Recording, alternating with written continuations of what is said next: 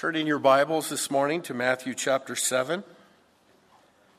We'll be looking at verses 21 through 23.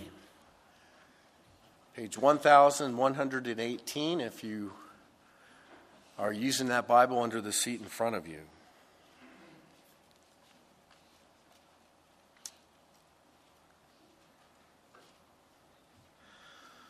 Lord, I pray you do miracles today in our hearts.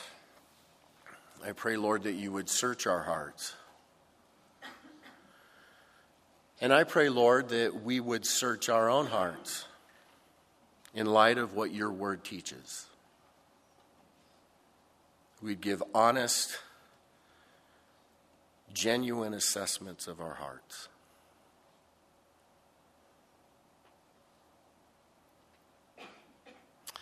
Help us to see your truth and see if your truth lives in us. In Jesus' name, amen.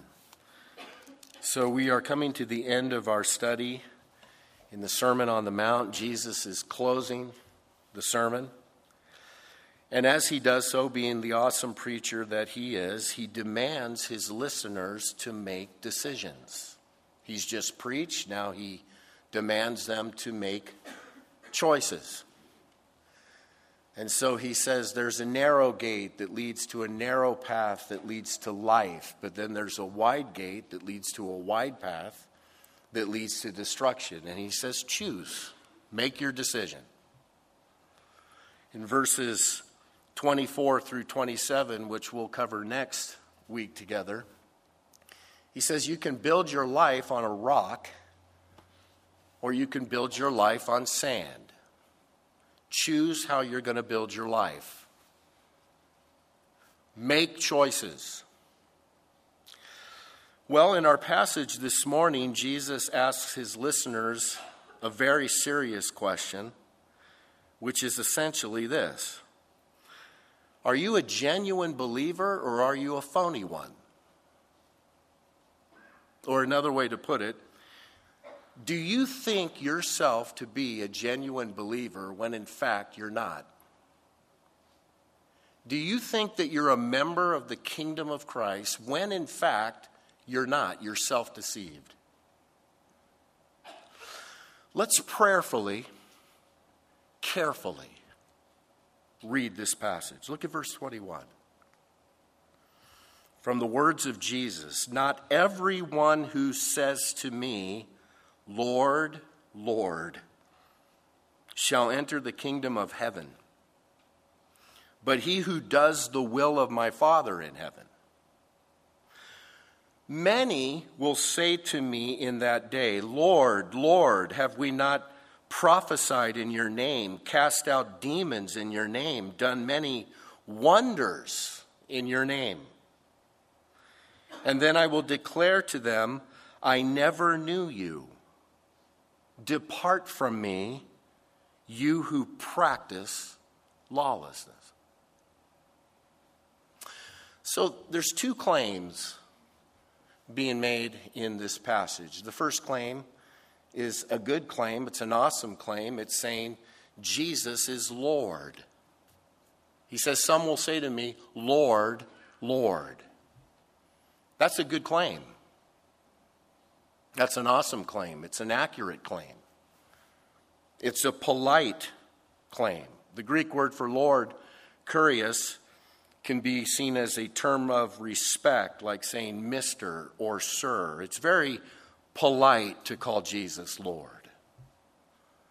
But beyond that, it's orthodox. It's saying, Jesus, you are the Lord. You are the supreme Lord, the sovereign of the universe. You are God. It's orthodox to say Jesus is Lord. And then it's very passionate, fervent, enthusiastic. The person making this claim doesn't just say Lord once, but Lord how many times? Twice. Not just Lord, but Lord, Lord. Very passionate. So you have a polite, respectful, orthodox, enthusiastic claim. Jesus is Lord. Nothing wrong with that claim. In fact, Paul tells us in Romans chapter 10 that any person who genuinely becomes a member of the kingdom of God must make that claim. Romans 10 says, if you confess with your mouth the Lord Jesus and believe in your heart that God raised him from the dead, you will be saved. Then the second claim is the claim that a person might make on Judgment Day standing before Jesus. Lord, did I not do ministry in your name? Did I not do amazing things in your name? Lord, I cast out demons in your name. Lord, I prophesied in your name. Lord, I did miracles in your name. Those are spectacular claims, to be able to cast out demons, do miracles, prophesy. And again, those are genuine, legitimate claims that believers can make. All genuine believers can be used by the Lord in mighty ways. In fact, all genuine ministry by genuine believers should be done in the name of the Lord. Can't be done any other way. So we have these two wonderful big claims. Jesus is Lord. I've done amazing things in your name. But here's the deal. Here's the rub. Here's the issue, according to Jesus. There are those who make those claims who are in fact genuine believers. Then there are others who make those claims who are not believers. They think they're believers, but they're not. And how do you know the difference? People making the same claims,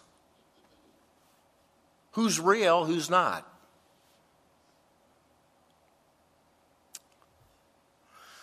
Well, let's try to be as objective as we possibly can in this passage. I want you to notice some clear characteristics of people who think they're believers, but they're not. They're phony. I want you to notice that these folks are talkers. Talk. Always talking. Jesus is emphasizing that in verse 21. Let not everyone who says to me, the people that say Jesus is Lord. Verse 22, he says, many will say to me on that day, didn't I do these awesome things in your name? Say. Talk. Perhaps even exaggerated talk. Look what I did. But their talk is not backed with a walk. Their lifestyle doesn't match their words. Is it possible for someone to say Jesus is Lord and then live life as if Jesus isn't Lord? Of course. Someone says Jesus is Lord, and yet they live life their own way, on their own terms, as if they're Lord. If you say Jesus is Lord, then you should live in submission to the lordship of Jesus Christ. Say. Doesn't prove it. Somebody said, all true Christians say, Lord, Lord. But not all who say, Lord, Lord, are true Christians. And what's the difference? Where's the proof in the pudding? Well, do you live as if Jesus really is Lord? Talk. But nothing to back it up. That's a characteristic of a phony Christian. All right, look at this last thing that Jesus says in verse 23, this characteristic. He says, then I will declare to them, I never knew you. Depart from me, you who practice lawlessness. There's a self-deceived person who thinks they're a believer. They practice lawlessness. Their consistent lifestyle is one of moral lawlessness. They don't care about sin. Doesn't bother them. They don't have any conscience when it comes to sinning. They say, Jesus is Lord, and yet they run into sin. And their life is characterized by moral lawlessness. That person is not saved. That is not a genuine believer. Paul said in Galatians chapter 5, the works of the flesh are evident, which are adultery, fornication, uncleanness, lewdness, idolatry, sorcery, hatred, contentions, jealousies, outbursts of wrath, selfish ambitions, dissensions, heresies, envy, murders, drunkenness, revelries, and the like, of which I tell you beforehand, just as I told you in time past, those who practice such things will not inherit the kingdom of God. Practicing lawlessness. That's the consistent lifestyle of a person who runs around and says Jesus is Lord, but they live worldly. 2 Timothy chapter 2 says, the Lord knows those who are his, and let everyone who names the name of Christ depart from iniquity. The NIV translation says, the Lord knows those who are his, and everyone who confesses the name of the Lord must turn away from wickedness. There has to be a change. Your life can't be characterized by it. And I tell you, it's very concerning that there can be such an attitude of laxity when it comes to moral living. Many folks in the church in America look identical to people in the world. There's no difference. That can't be so. Many just live worldly lives and say a few hallelujahs or Jesus is Lord statements in church every now and then. But does the life match what you're saying? Now you might say, man, those are some pretty intense claims, though, to be able to make on Judgment Day. Jesus calls these people those who practice lawlessness. Yet, are there some that are still able to say, even in that condition, I cast out demons in your name? I did miracles. I was in ministry. Well, again, these are claims. That's what they say. Did it actually happen? Let me give you a scenario. Many local churches do outreaches. In fact, we do an outreach every Christmas time. Has 100+ volunteers come.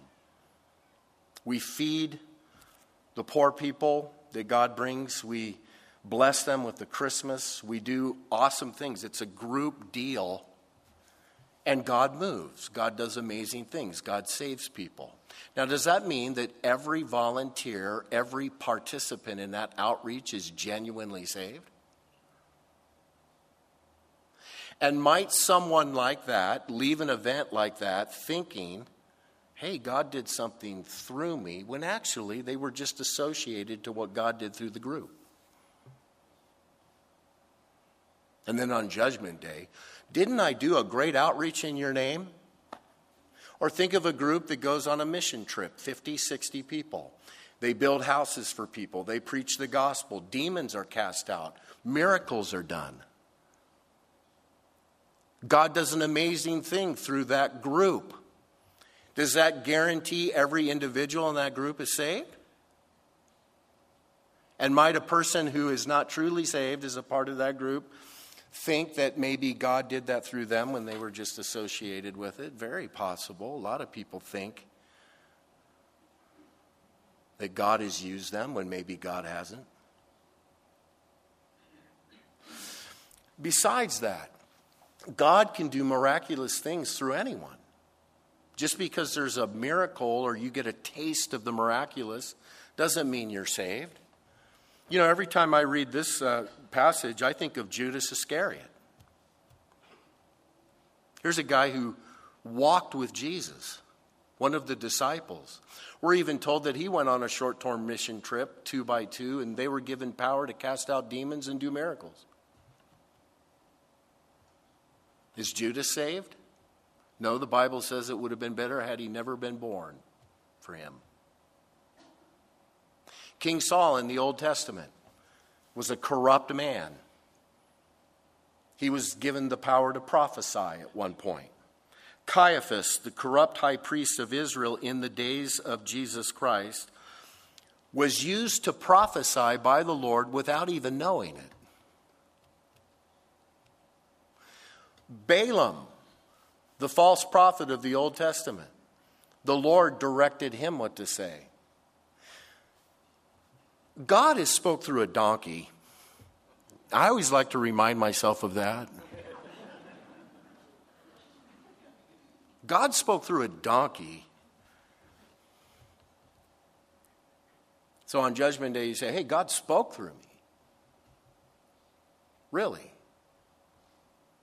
And that proves you're saved.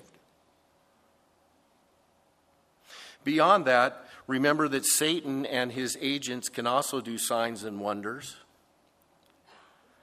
2 Thessalonians chapter 2 says, the coming of the lawless one is according to the working of Satan with all power, signs, and lying wonders. Revelation 13 says he will perform great signs.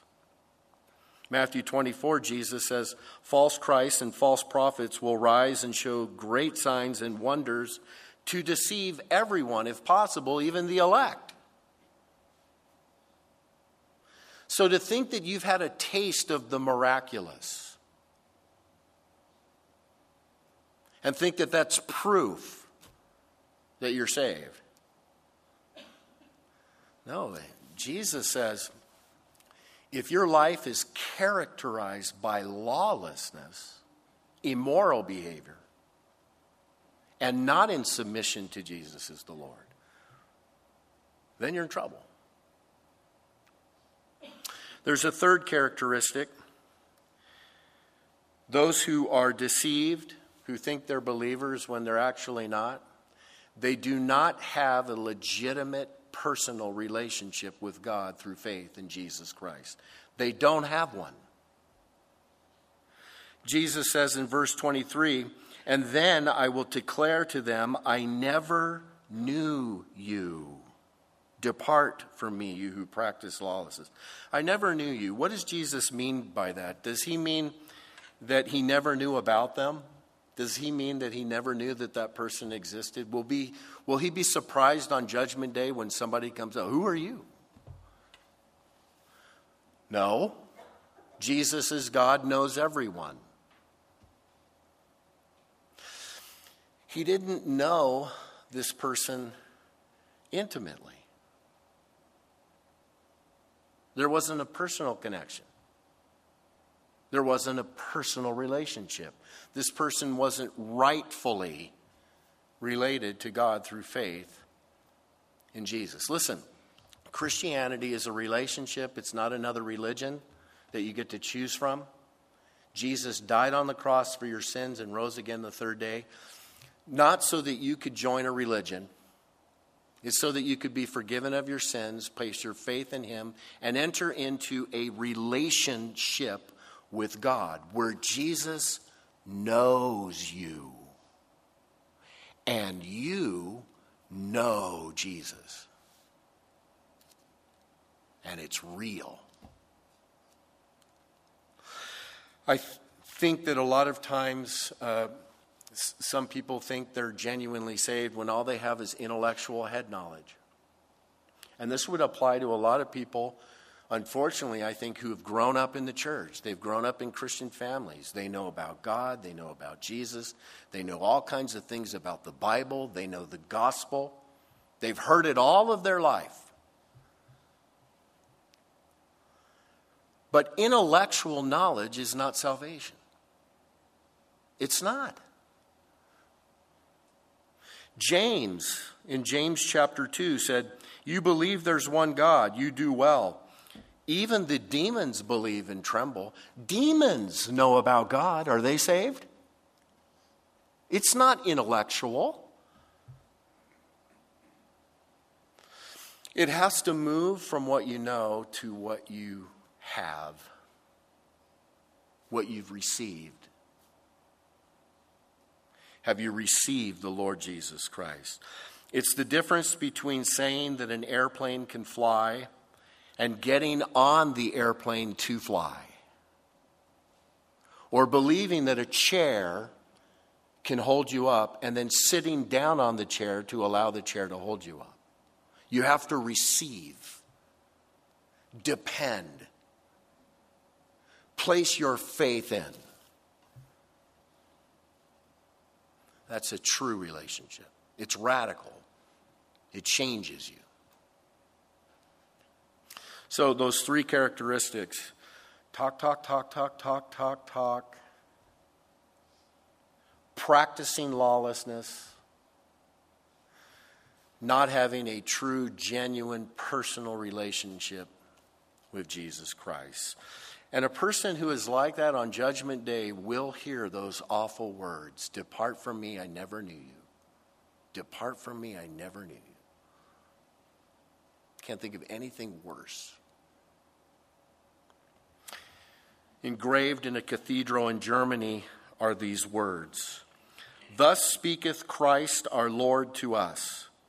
You call me master and obey me not. You call me light and see me not. You call me the way and walk me not. You call me life and choose me not. You call me wise and follow me not. You call me fair and love me not. You call me rich and ask me not. You call me eternal and seek me not. You call me noble and serve me not. You call me gracious and trust me not. You call me might and honor me not. You call me just and fear me not. If I condemn you, blame me not." Blame me not.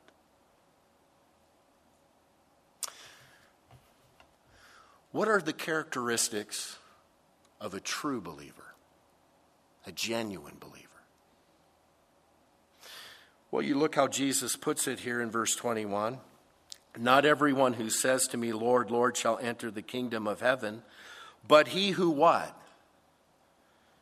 "He who does the will of my Father in heaven." True Christians are doers. They're walkers, not talkers. They have a lifestyle that matches their faith, what they proclaim.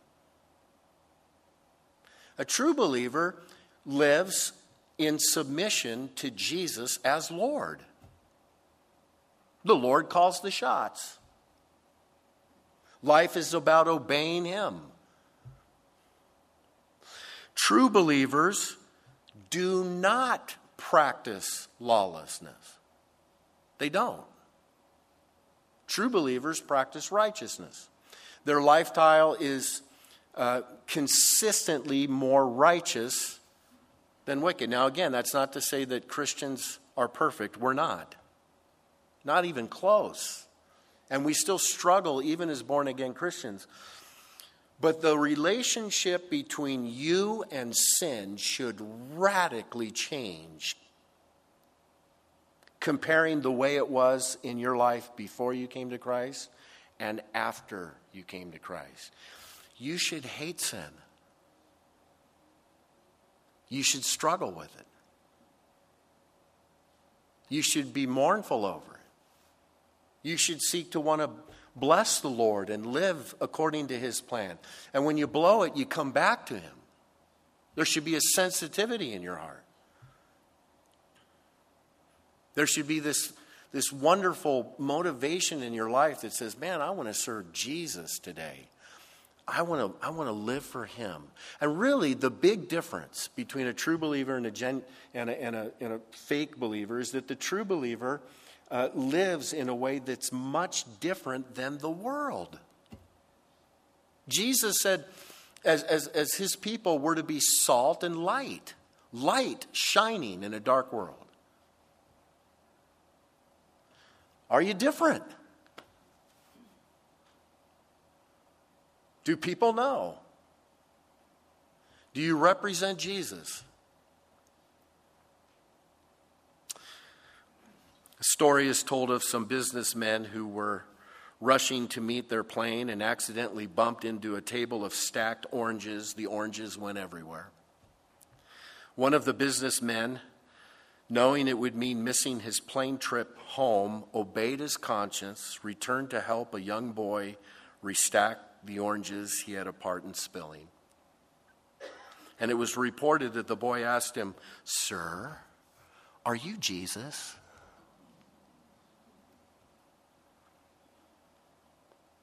People should look at your life and see Jesus in the way you love people, in the way you live.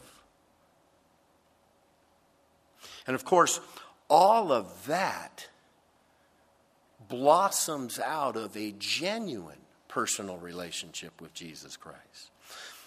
The true believer has had a moment of surrender where they've recognized the gospel, and not only has it become this intellectual thing, but they've gotten on their face before the Lord and they've received Jesus as their personal Savior for themselves.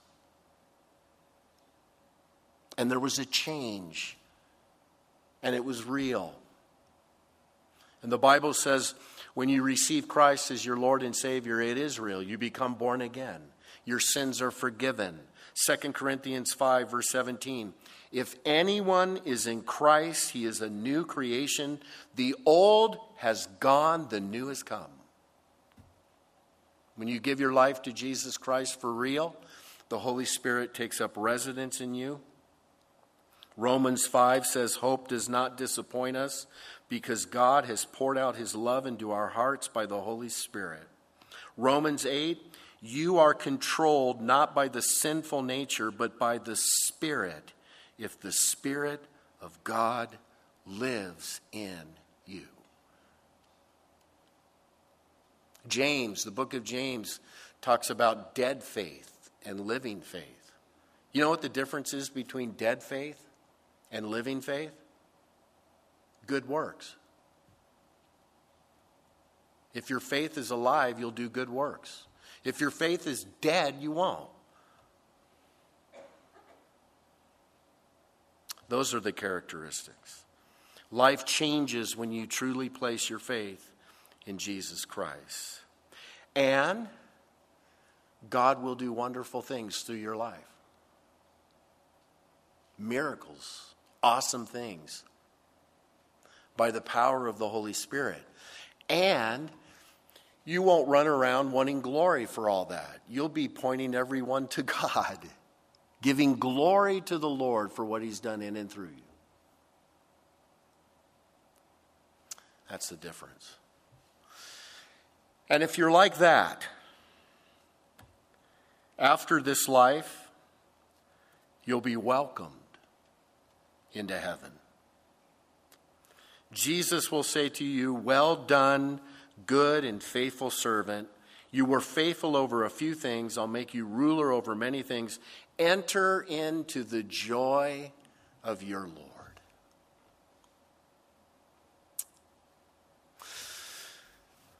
This is a serious passage, is it not?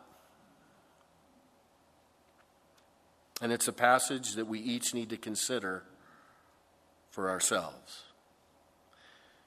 This is not a passage that you should see as a guideline for how you evaluate everyone else.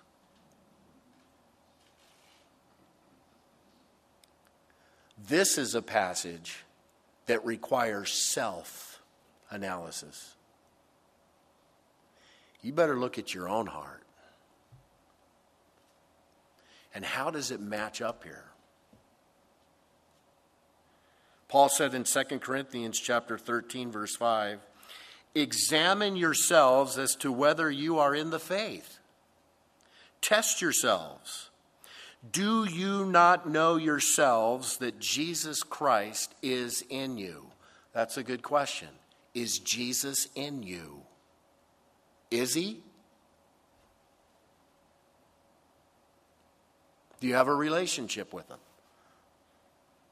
Philippians 2, Paul says, "Therefore, my beloved, as you have always obeyed, not as in my presence only, but how much more in my absence." He says, "Work out your own salvation with fear and trembling." Work out your own salvation with fear and trembling. That doesn't mean that you work to get saved. It means that you're thinking through it. Is it real?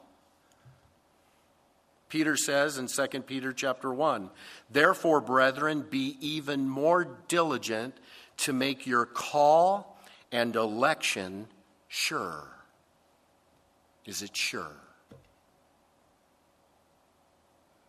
So really, only you can look into your heart and say, is this real or not?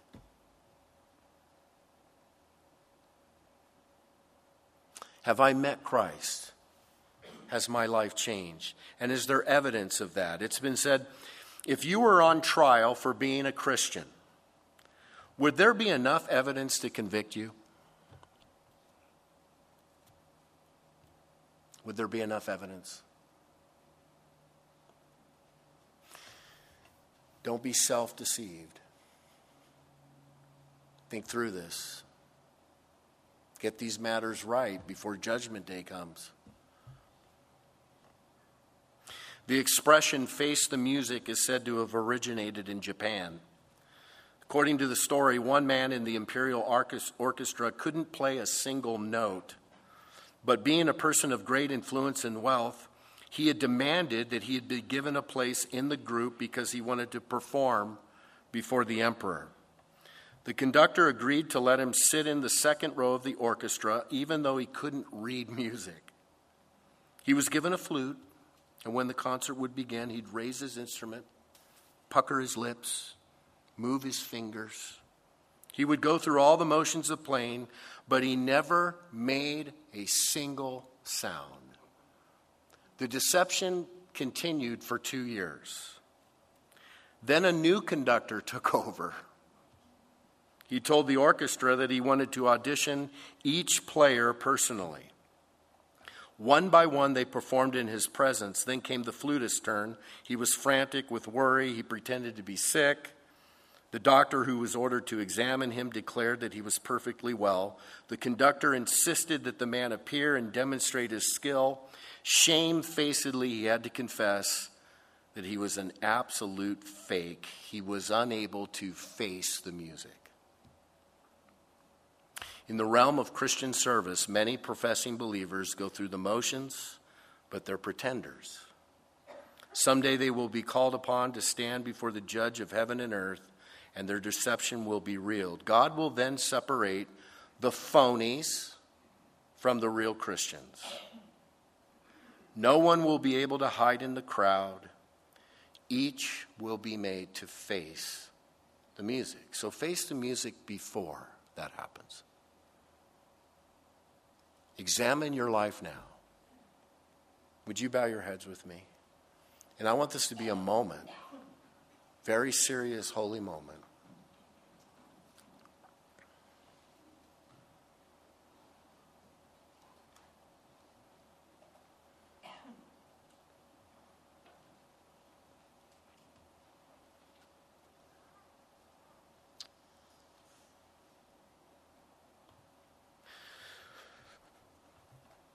Draw a circle around yourself, and only you're in that circle.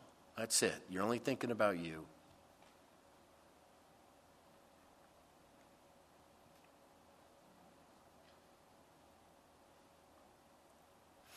Is your faith real? Just answer that honestly. Is it real? Does it show up outside of words?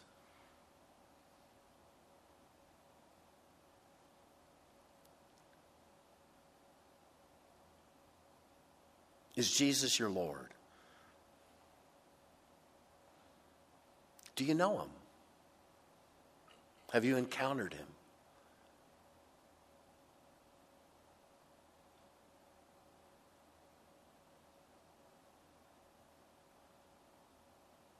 Has there been a change?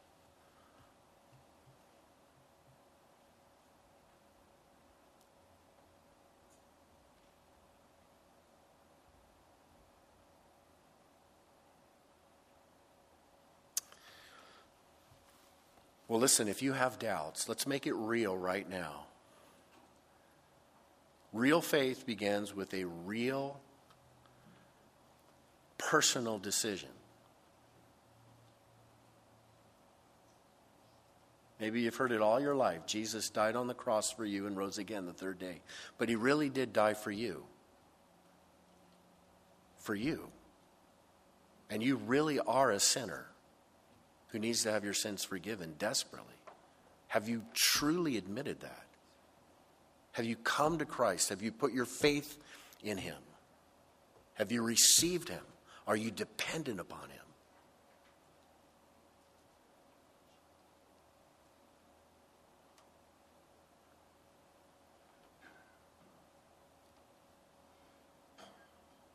If not, then right there in that circle between you and God, I want you to cry out to him. I want you to ask him, Lord Jesus, save me, save me.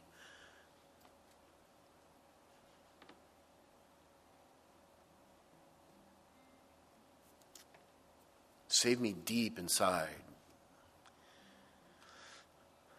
Way more than just knowledge. Take my heart, make it brand new. Wash all my sins away. Make me yours now and forever.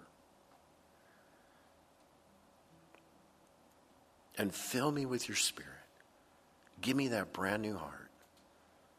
Change me from this day forward. Transform my life.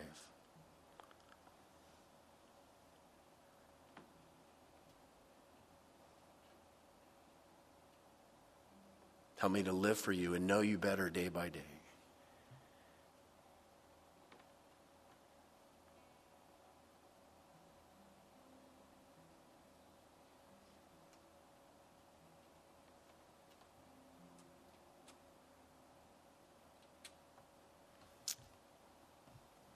And then, Father, I would like to pray for all of us this morning that we would consider how we're living, consider what we're displaying in the day-to-day, how desperately people need to see the real thing right now, the real deal. And I pray that we'd be that.